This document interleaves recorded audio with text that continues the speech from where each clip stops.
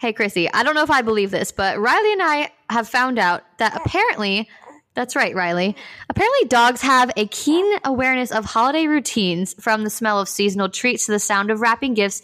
They often pick up on these unique holiday cues, sometimes even reacting with excitement to decorations or festive music.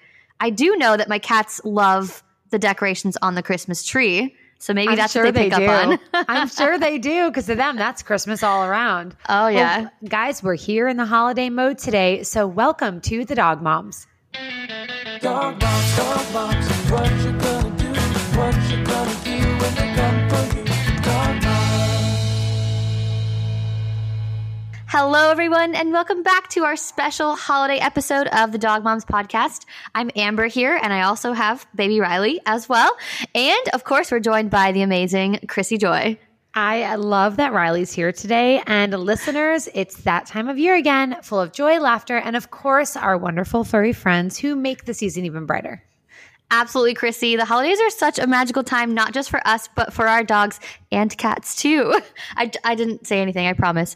They really do pick up on the excitement, and let's be honest, probably all the extra holiday treats as well. Oh my gosh, yes, definitely the treats. I actually get these little kits that are like the gingerbread houses for dogs. I get them every year from Petco or PetSmart. But we have so much more. Let's not forget, we have the festive walks and adorable holiday-themed dog outfits. We've all done it, and we all do it. It's a season full of wagging tails and heartwarming moments. But before we talk a little bit about some of the great practices to spend the holidays with our dogs, I'd like to tell everybody that on today's show, we're going to be talking to Dr. Courtney Campbell, who is a wonderful surgeon, veterinarian. Yes, that's right, Riley. And we're going to speak to him about the canine respiratory virus that's going around that everyone's talking about. So hopefully we'll be getting some great info from Courtney, who's also going to answer some of the questions that you guys have asked us. Yes, and you can always ask us anything and follow the show at dogtv.com/thedogmoms. We will try our best to answer all of your questions on the show, and if we can't, I'm sure Riley will.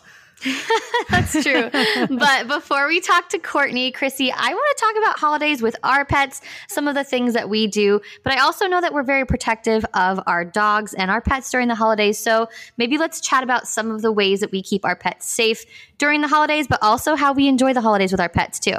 I think that's like the perfect way to start this conversation, is that you brought up that your cats love the tree and the decorations. Yeah. And that's one thing that I notice immediately, is that is such an attractant to all sorts of, like, even the old, like, they make these little dog treat like ornaments, but you have to remember, like, it's full of glue and glitter, but I'm like, that's still a dog treat.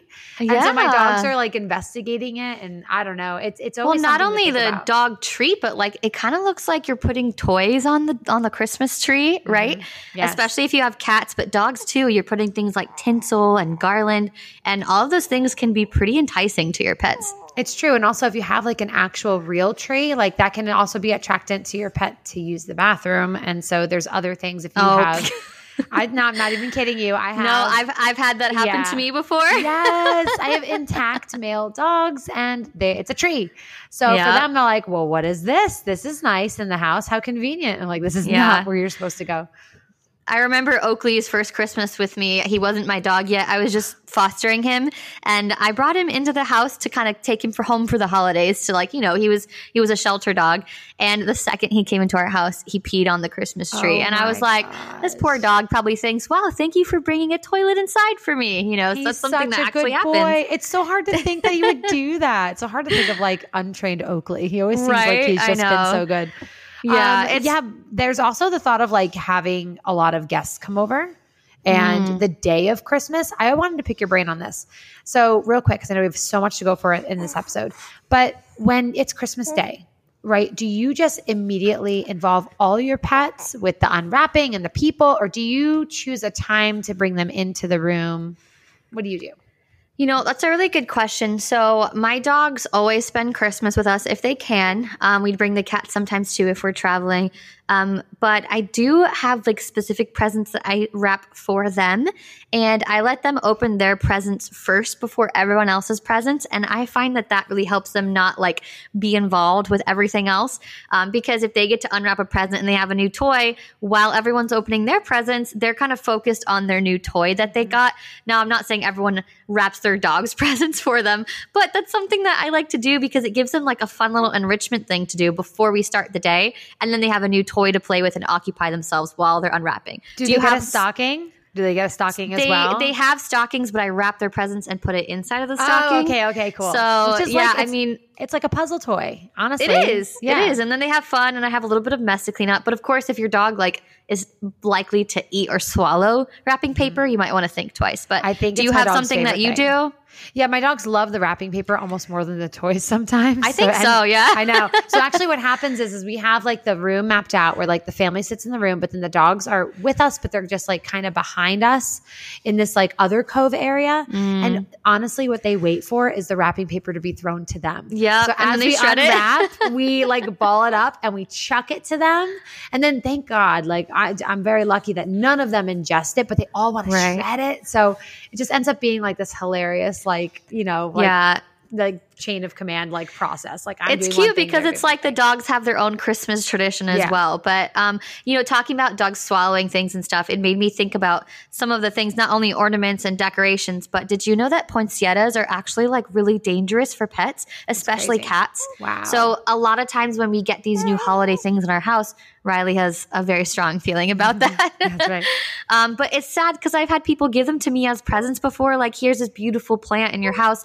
And I always like leave it outside or somewhere that my pets can't access it because those types of plants are actually poisonous to cats. And I think they're poisonous for dogs too. So those are the kind of things that like we have to be aware of ahead of time because we don't want any accidents to happen like on Christmas Day. It's so true. And everyone wants to like, you know, have the candles out and all the other things around the home to make it smell good. But I just bought like an electric warmer for my wax melts and stuff, but like still that's hot wax sitting in something. So you have to be careful about all of these festivities and including the food that you're baking and putting out, that you're going to just be really aware about where your dogs are and how well trained they are. And if you need to add some gates to your Christmas list. Right. I know we have a gates set up this year and I think it's going to make opening presents a little bit less chaotic too, but I'm glad that the dogs get their own presents as well. But I'm really excited for the holidays to come up. And honestly, like I'm really curious to hear like what our listeners do with their pets for the holidays.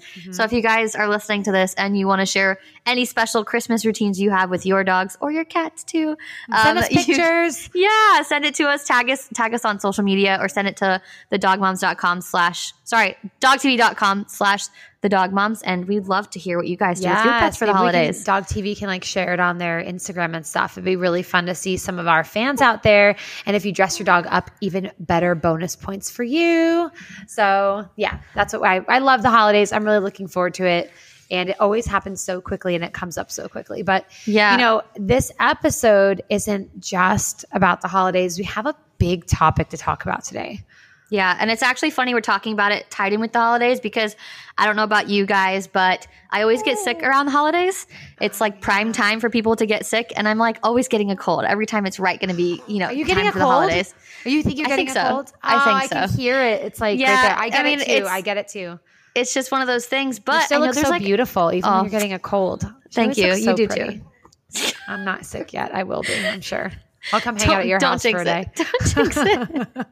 But I do know that there's I don't know if you've heard about it, but there's a new canine virus going around. Yeah. And, you know, it's not just holiday season, sick time for us, but there's like a new virus going around now as well for dogs, which is kind of scary. And that's why I'm kind of really excited to talk to our guest today because I think that he'll be really informative for us to talk to a veterinarian about, you know, this new virus and like what we should do to keep our pets safe and, you know, make us feel a little bit more confident going into this holiday season and into this like sick weather season. True. And a lot of people are planning on boarding their pets or they're traveling. And this is something that like some of those places are closing their doors. So it's how I feel. It's like, feels like it's kind of like a COVID for dogs. It's definitely not your typical kennel cough. So I'm definitely looking forward to talking to Dr. Courtney Campbell and see what he thinks, what we should do, and all of the things so that we can feel prepared for the holidays. Now let's learn a little bit more about Dr. Campbell. Dr. Campbell is a highly respected expert in veterinary medicine, known for his compassionate approach and extensive knowledge. He's appeared on numerous television shows and is a sought-after speaker for his insights into animal health and well-being. And today he'll be sharing his expertise on a particularly timely topic. This is the canine respiratory illness that we're seeing throughout many dogs all across the US. It started at the West Coast, now it's here. And with the change in seasons and all the holiday gatherings, it's really important to know how to keep our furry family members safe and healthy, especially during this time of year. That's right. So if you guys have been wondering about your dog's cough or how to protect them from respiratory issues this holiday season, you're in for a treat. So say hello to Dr. Campbell. Well, Dr. Campbell, thank you so much for joining us. I know we are so excited to talk with you, and we have a billion questions to ask you, but I know that there is a lot of reports about a mysterious illness, respiratory illness that's affecting a lot of dogs, and a lot of people are asking about it. So would you just be able to give us an overview of what pet owners and what Chrissy and I should know about what this illness is and what to do about the situation? Well, there has been a sharp uptick in both the attention and the amount of media coverage regarding this respiratory illness in dogs. So I just want to start out by just thanking you guys for covering this, and thank you guys for putting this front of mind for so many people, because we know there are some deep concerns about this. Yeah. So I appreciate, and I've been looking forward to this all weekend long. So, but yeah, you're absolutely right to dive right in. There's a lot of things we need to think about, particularly with respiratory illnesses in dogs. And the first thing I contextualize this, and I think about this in terms of where I live and where the region that I'm coming from. I recognize that there was an inertia, a change in people's interactions with dogs. I want to say maybe 2 or 3 years ago. And what I would see when I'd walk down the main street in Santa Barbara, California, I'd walk down Main Street and I would see people respond to French bulldogs as if they had never seen a dog before, right? They were just so happy. They were overjoyed. They would say hi to the dog first before they would say hi to the human. And so when we talk about respiratory illnesses in dogs, I contextualize it in the frame of who is the most at risk, right? And when we talk about respiratory illnesses, we think about the young, we think about the old, but particularly in veterinary medicine, we think a lot about those who have a compromised respiratory system just by the way that they're born. And so all of those brachycephalic dogs and the French bulldogs and English bulldogs, they certainly are front of mind, along with all the other breeds of dogs as well. So when we're talking about this quote unquote mystery illness in dogs, the reality is the reason why it seems so mysterious is because a lot of the things that we're seeing aren't behaving like a typical standard cases that we'll see throughout the year. For example, we don't actually have an idea on who exactly the enemy is, right? When we think about infectious disease, we like to really get an idea on, who is the enemy and how do they behave, right? And this enemy, typically, there's at least 12 different pathogens that typically cause respiratory illness in dogs. And right now, we don't have a definitive answer on whether it's one of the 12, whether it's a new case or something else. And we also are learning about the way this enemy behaves. Reportedly, there are increased cases of pneumonia and increased and duration of this illness seems to be extended. So there's some things that we're trying to figure out, but no clear and definitive answers right off the bat. Are they calling this bacterial? Are they calling this viral? Are we not sure? That's an excellent question, because when to answer that question, I think it just takes us a step. We need to take a step back, or at least a half a step back, and think about this acronym that you constantly hear, which is Canine Infectious Respiratory Disease Complex. And that acronym, or CIRDC, signifies the fact that when dogs have these respiratory illnesses, there are, like you said, or like you're referencing, over 12 different pathogens. Some of them are viral, some of them are bacterial that can ultimately cause these signs. And the reality is, to answer your question more simply, we don't know whether this is viral or bacterial. But there are some things that certainly we're thinking about saying, all right, we have 4 potential factors that I think influence the amount of attention that's coming at this, right? One is the disease factors, right? Is this a new bug? Is this bacterial? Is this viral? One is the group factors, right? How many dogs are together? Are there clusters of dogs together? Are there clusters of cases that we're seeing, but they just, we get more media attention? The dog, right? Whether old, young, or whether they're less vaccinated, or there's been some vaccine hesitancy that we've seen among families.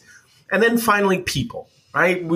Is there a situation where this is a respiratory disease that because of social media or because of national media or because some people are drawing more attention to it, we're actually putting more attention than we would typically do. Now, let me be clear.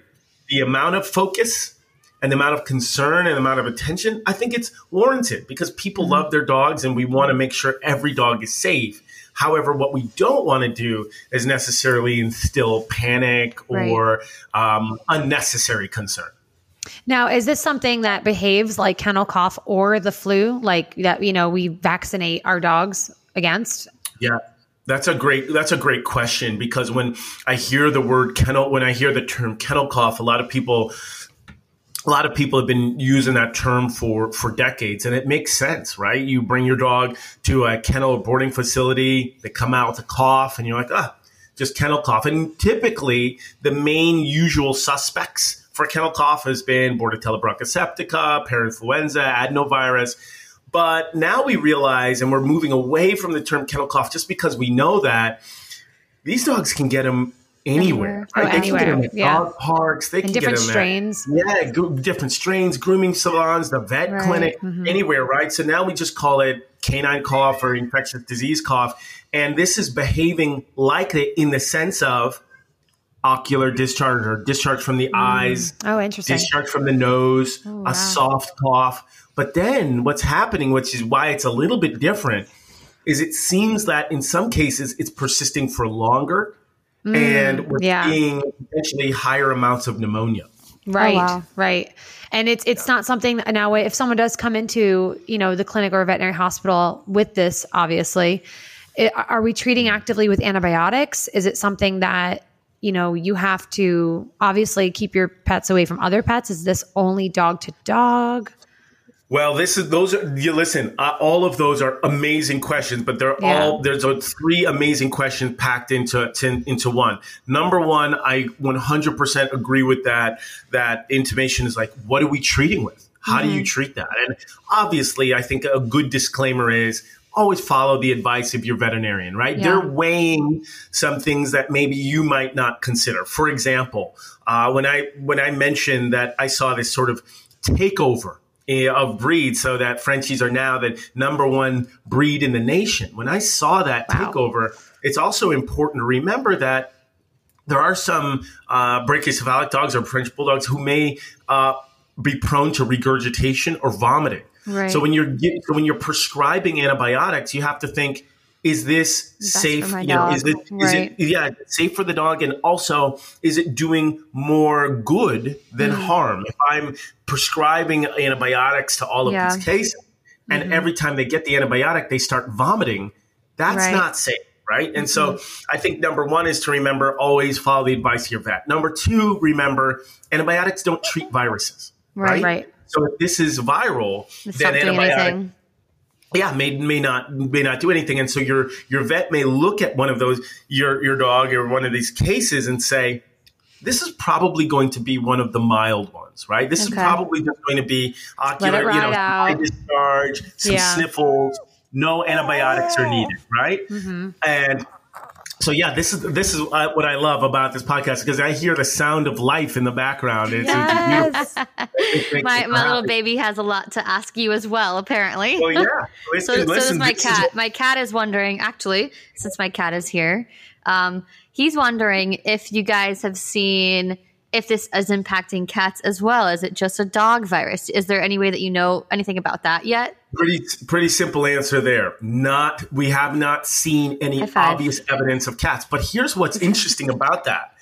Some people are talking about and again, we don't have any data to support this. So, this is why I think we need to approach these news items with caution, is that they're seeing cases of dogs who have incidents of pneumonia or longer course of infection in COVID positive people. And what I think would be really odd or unusual was that we know dogs do get infected from COVID, but they don't typically get sick from it, right? And if they do get sick from it, it's a super mild case. So then you talk about your cat and you say, well, we want to know if this is happening in cats. We know cats are actually more sensitive to COVID, right? And they actually do show more clinical signs than dogs do. Crazy. So I think as we start to learn more, and again, I think it would be absolutely extremely odd, unusual, atypical for this to have any association with COVID whatsoever. But if we do see that, we'll be very concerned about cats as well. Yeah. Is there? Oh, sorry. Go ahead. No, Chrissy. go ahead, Amber. Go ahead. You're good. So I'm wondering, because this is something that we've seen questions come in as well. Is this something? I know you guys it's still learning about it. Is there something that like having your dog vaccinated against something could? I know a lot of people are wondering, like, is there a vaccine, or if my dog has certain vaccines, are they protected? I know that's a question people are asking quite frequently. So if you have the danger of some sort of mystery dog illness that's circulating, the one thing you don't want your dog to get is one of the usual suspects of illness, right? You don't want your dog to get a co-infection. You don't want your dog to be sick and then come in contact with this so-called mystery dog illness. So number one, I completely agree. Certainly vaccinate your dog against the vaccinatable, right? Vaccinate your dog against the things that we know are out there. And that could potentially keep your dog free from either a co-infection, keep your dog free from having to go into the hospital, right, with a respiratory illness. And now they may be among other dogs who have respiratory illnesses, right? So it saves you as a pet parent or as a family member. It saves your dog a hospital visit, and it keeps your dog from possibly getting, some sort of co-infection. Right. That question, I think, is so important because it really gets to the heart of what this possibly could be. I think everybody's kind of nervous that this is some new agent. But what seems to be more likely is that this is one of the usual suspects. This is something that we've seen before, The right? new strain. But it's just presenting in a different way.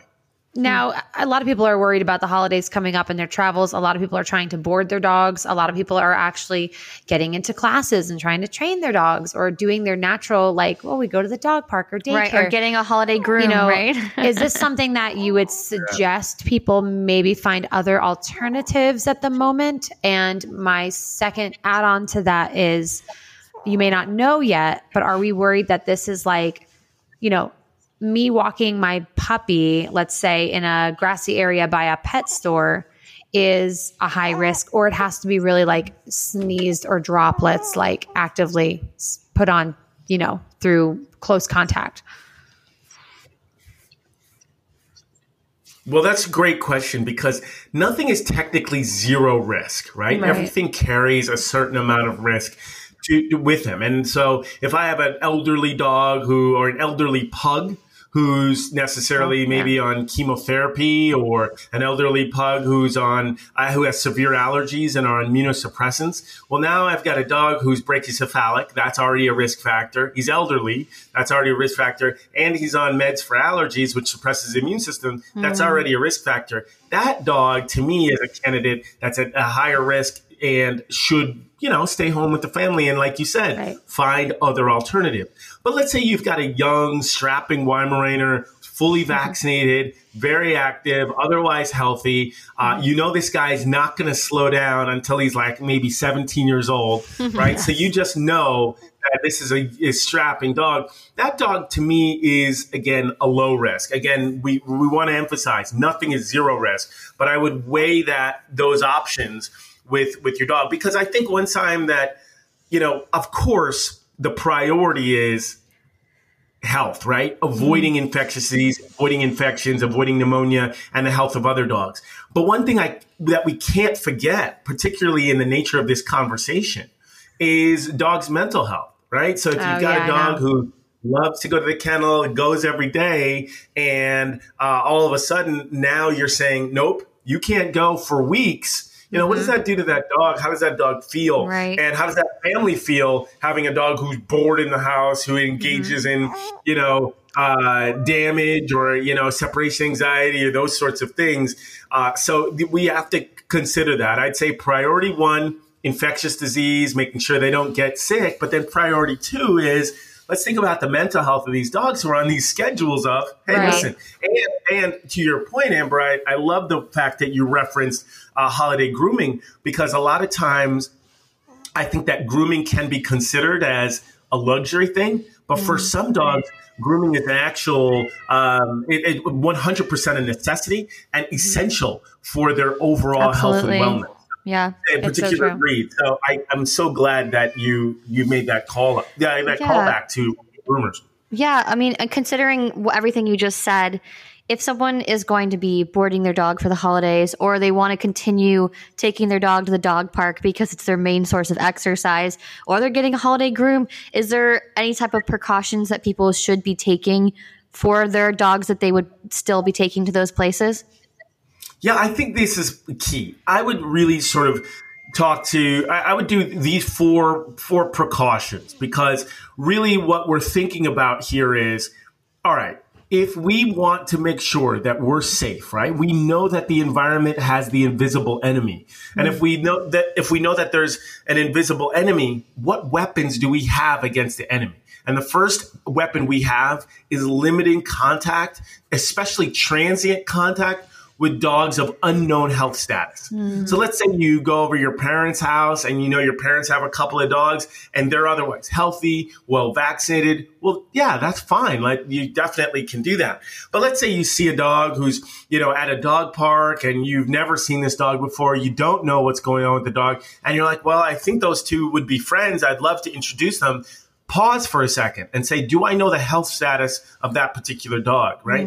Again, you won't know the health status of every dog. It's hard to, right? But at the same time, that would be a classic scenario where you want to avoid transient contacts. Weapon number 2, if you see a dog who's obviously sick, if you see a dog who obviously has nasal discharge, ocular discharge, or you hanging out with a bunch of dogs and you see one dog with this dry, hacking, or almost a goose honk cough, avoid those dogs, right? Keep your dogs away from sick dogs.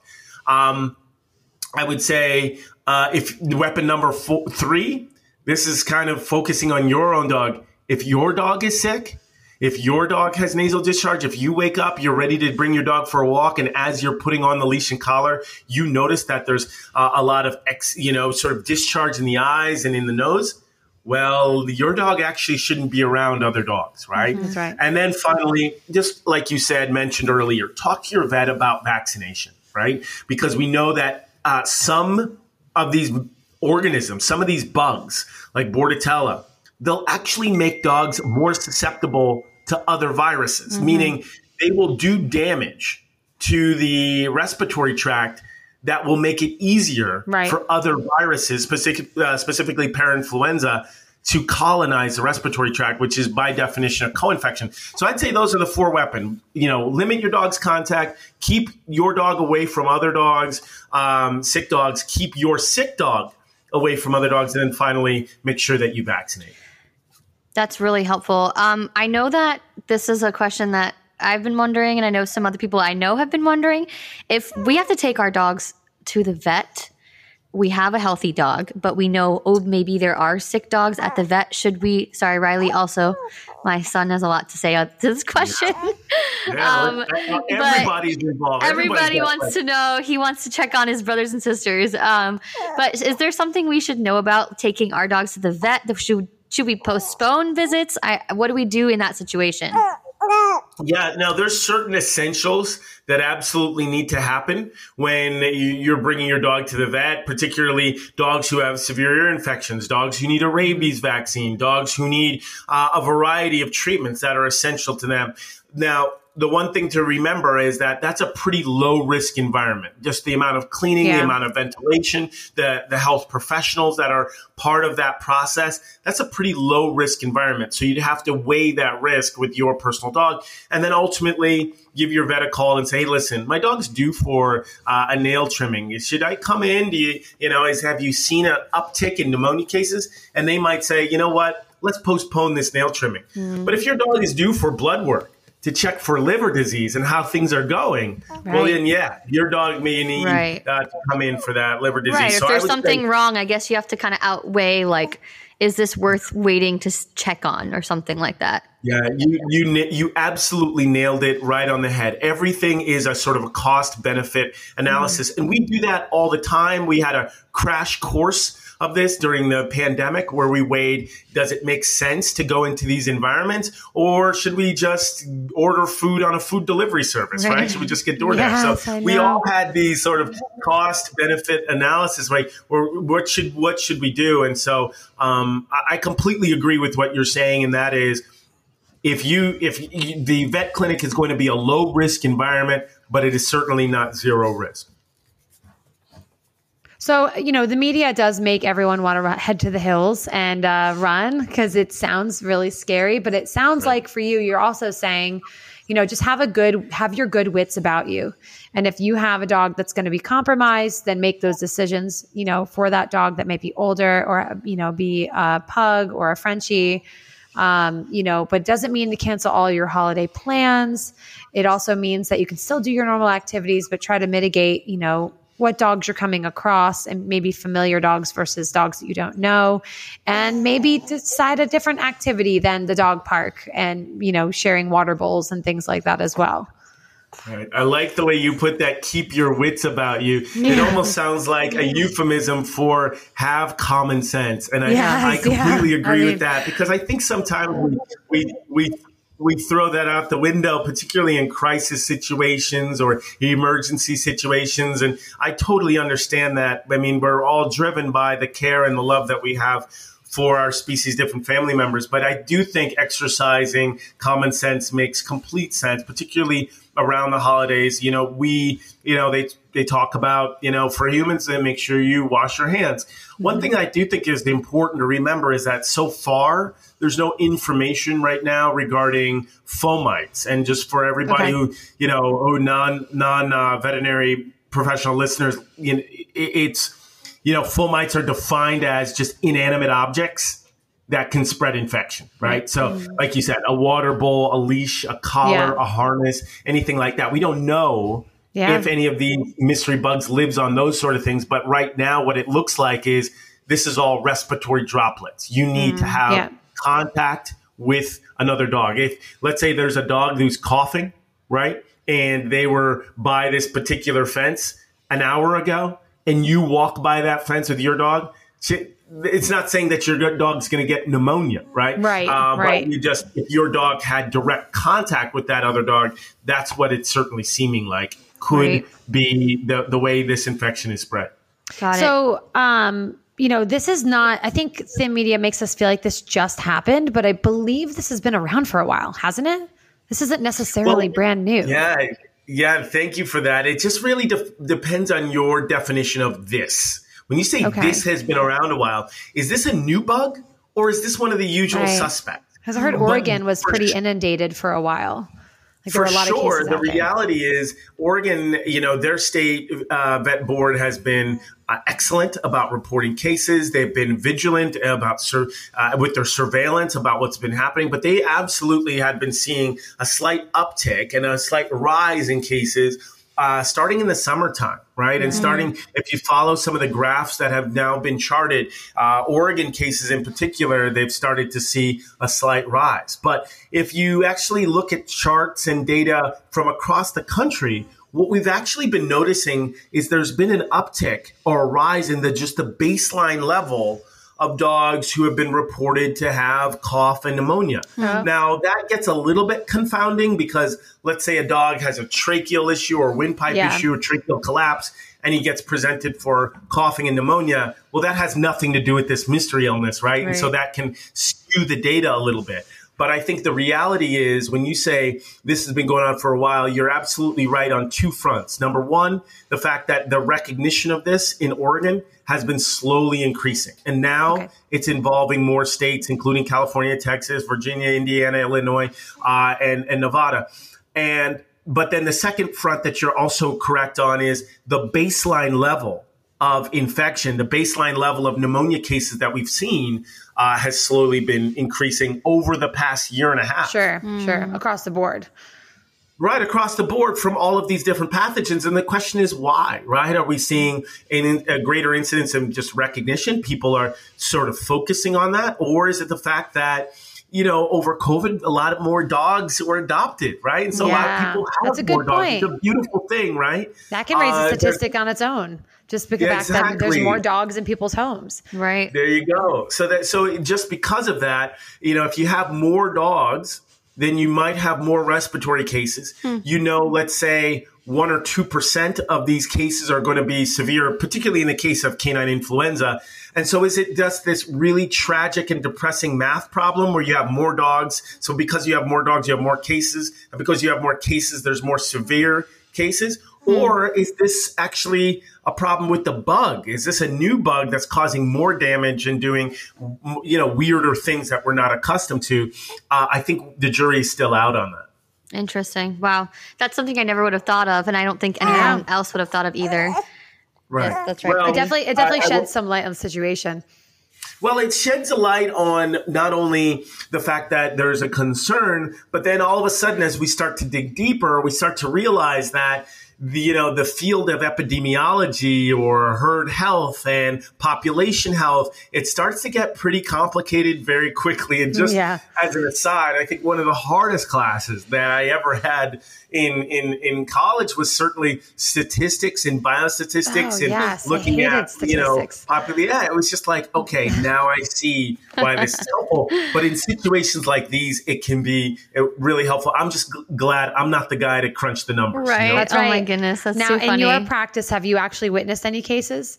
Fortunately, no. We just haven't. Now, obviously, you say, well, Courtney, we know that you're a surgeon. Why would you care about a mystery illness or a dog cough? And the reality is, not to pick on Frenchies, but I remember, Frenchies have a predilection for elbow fractures when they're puppies, meaning they jump off couches and break their elbows. And when you have an elbow fracture in a puppy, that needs to be fixed immediately. Like sometimes people joke and say it should have been fixed yesterday, because we know that when you have a bad elbow fracture, things can go badly quickly in that joint. But if you have a Frenchie who comes in, he has an elbow fracture, he hasn't been vaccinated, and he's coughing, I can't touch that particular fracture. I can't treat that dog. So I think regardless of your discipline, whether you're a surgeon, an internal medicine specialist, whether you're an oncologist who focuses on cancer, whether you're a dog trainer, a groomer, boarding a kenneling facility, infectious disease affects us all. Right. Infectious disease is something all of us should be concerned about, regardless of your particular discipline. In my practice, fortunately, I haven't seen an uptake in pneumonia cases, thank goodness. Yeah. But the question becomes, is it coming? Right now, to end, my thought for that is you mentioned like dog groomers, dog trainers, all of us. Is there any sanitary practice that you can recommend that would be just something that, because if I'm sending my dog to a dog training facility, if I'm going to go to a dog training facility, it's not just like, well, let me keep my common sense or wits about me. It's also like, I hope it's the responsibility of that business to try to sanitize and do what they can do to help keep their place clean. And I'm guessing, there's only so much you can do at this point. Right.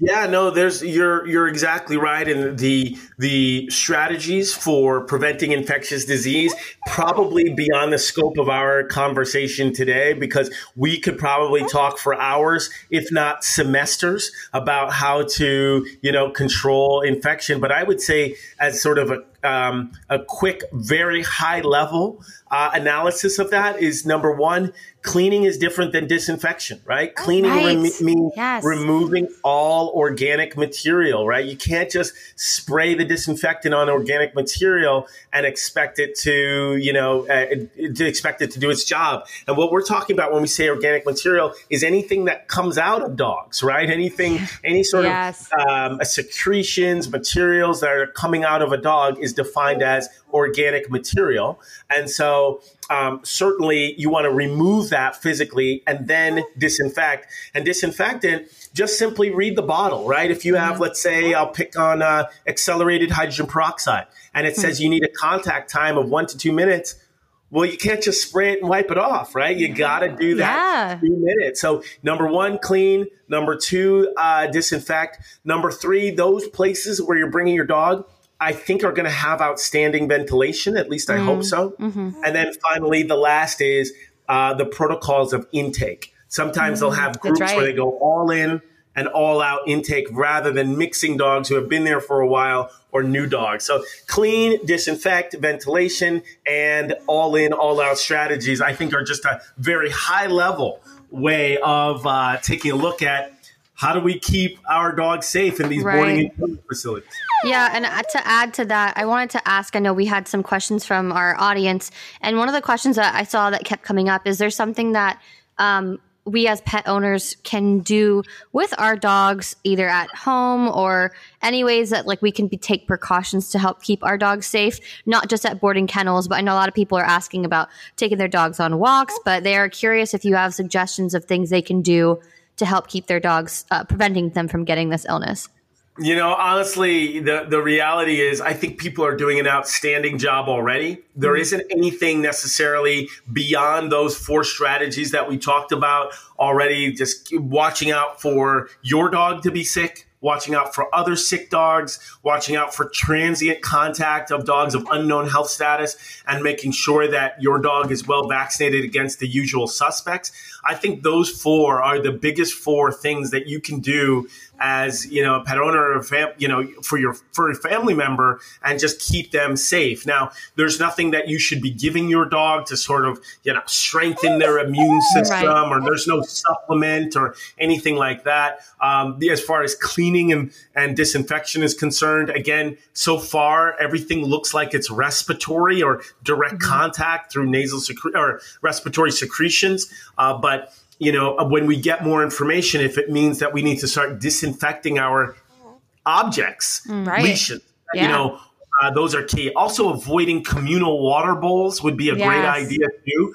We know that that's a hotbed of infection as well as parasites and a bunch of other things. But those would be the things that I would avoid. Well, that's super informative. And I think that you've covered every single base that we can think of. I definitely feel more comfortable because, you're sitting here thinking should I not go on walks with my dog? Should I not go to the park with my dog? But, I think in general, what I can take from what you've told us is that, take precautions. But if your dog is a generally healthy dog, just be smart, keep your wits about you, like Chrissy said. That's right.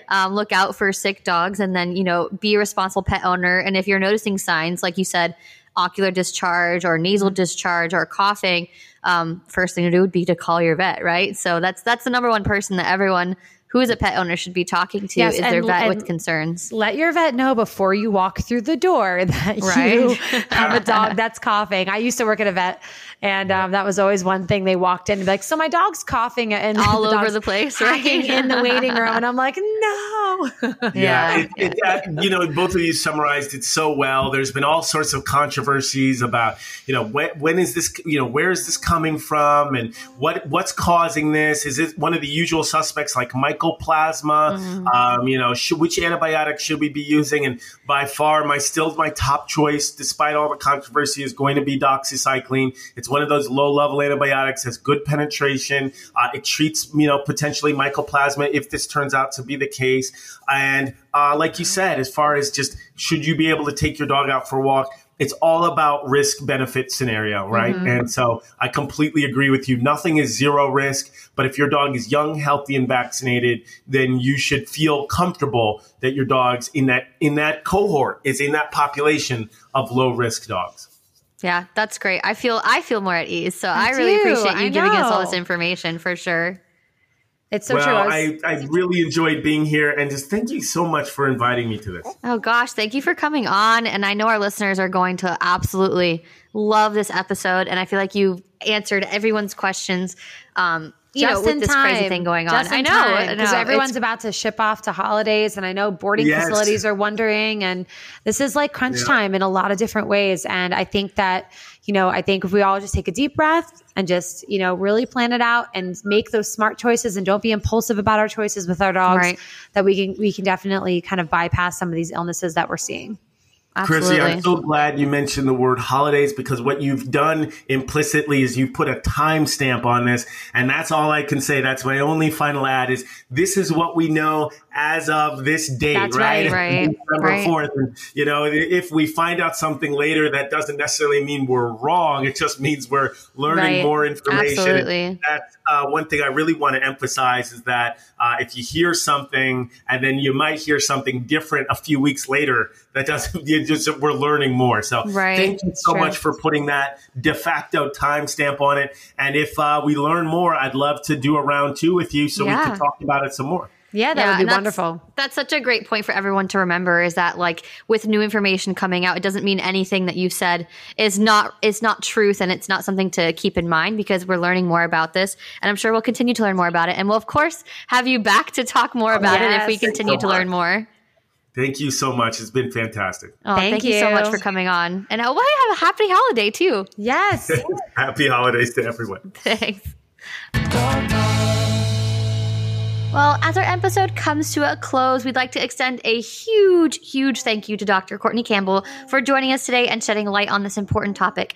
Your insights and advice have been incredibly valuable, especially in these uncertain times. And I know I feel a lot more comfortable with all this information when coming into the holiday season.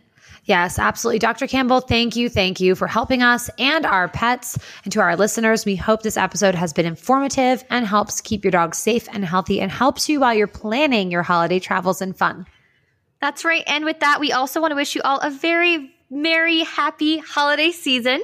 May it be filled with joy, peace, and plenty of tail wags and kisses. Remember to keep an eye on your pups and keep them close and safe during all these festivities. Yes, enjoy this wonderful time with your loved ones, both two-legged and four-legged. Thank you all for tuning in to the Dog Moms podcast. Be sure to join us again for more discussions, tips, and stories that celebrate our life with our dogs in 2024. And until then, check us out on social or dogtv.com/the Dog Moms. Stay safe, stay well, and as always, keep loving those puppies. Have happy holiday, everybody. Yes, happy holidays, and goodbye for now. And remember, keep those tails wagging. Bye. Bye. Dog moms, what you gonna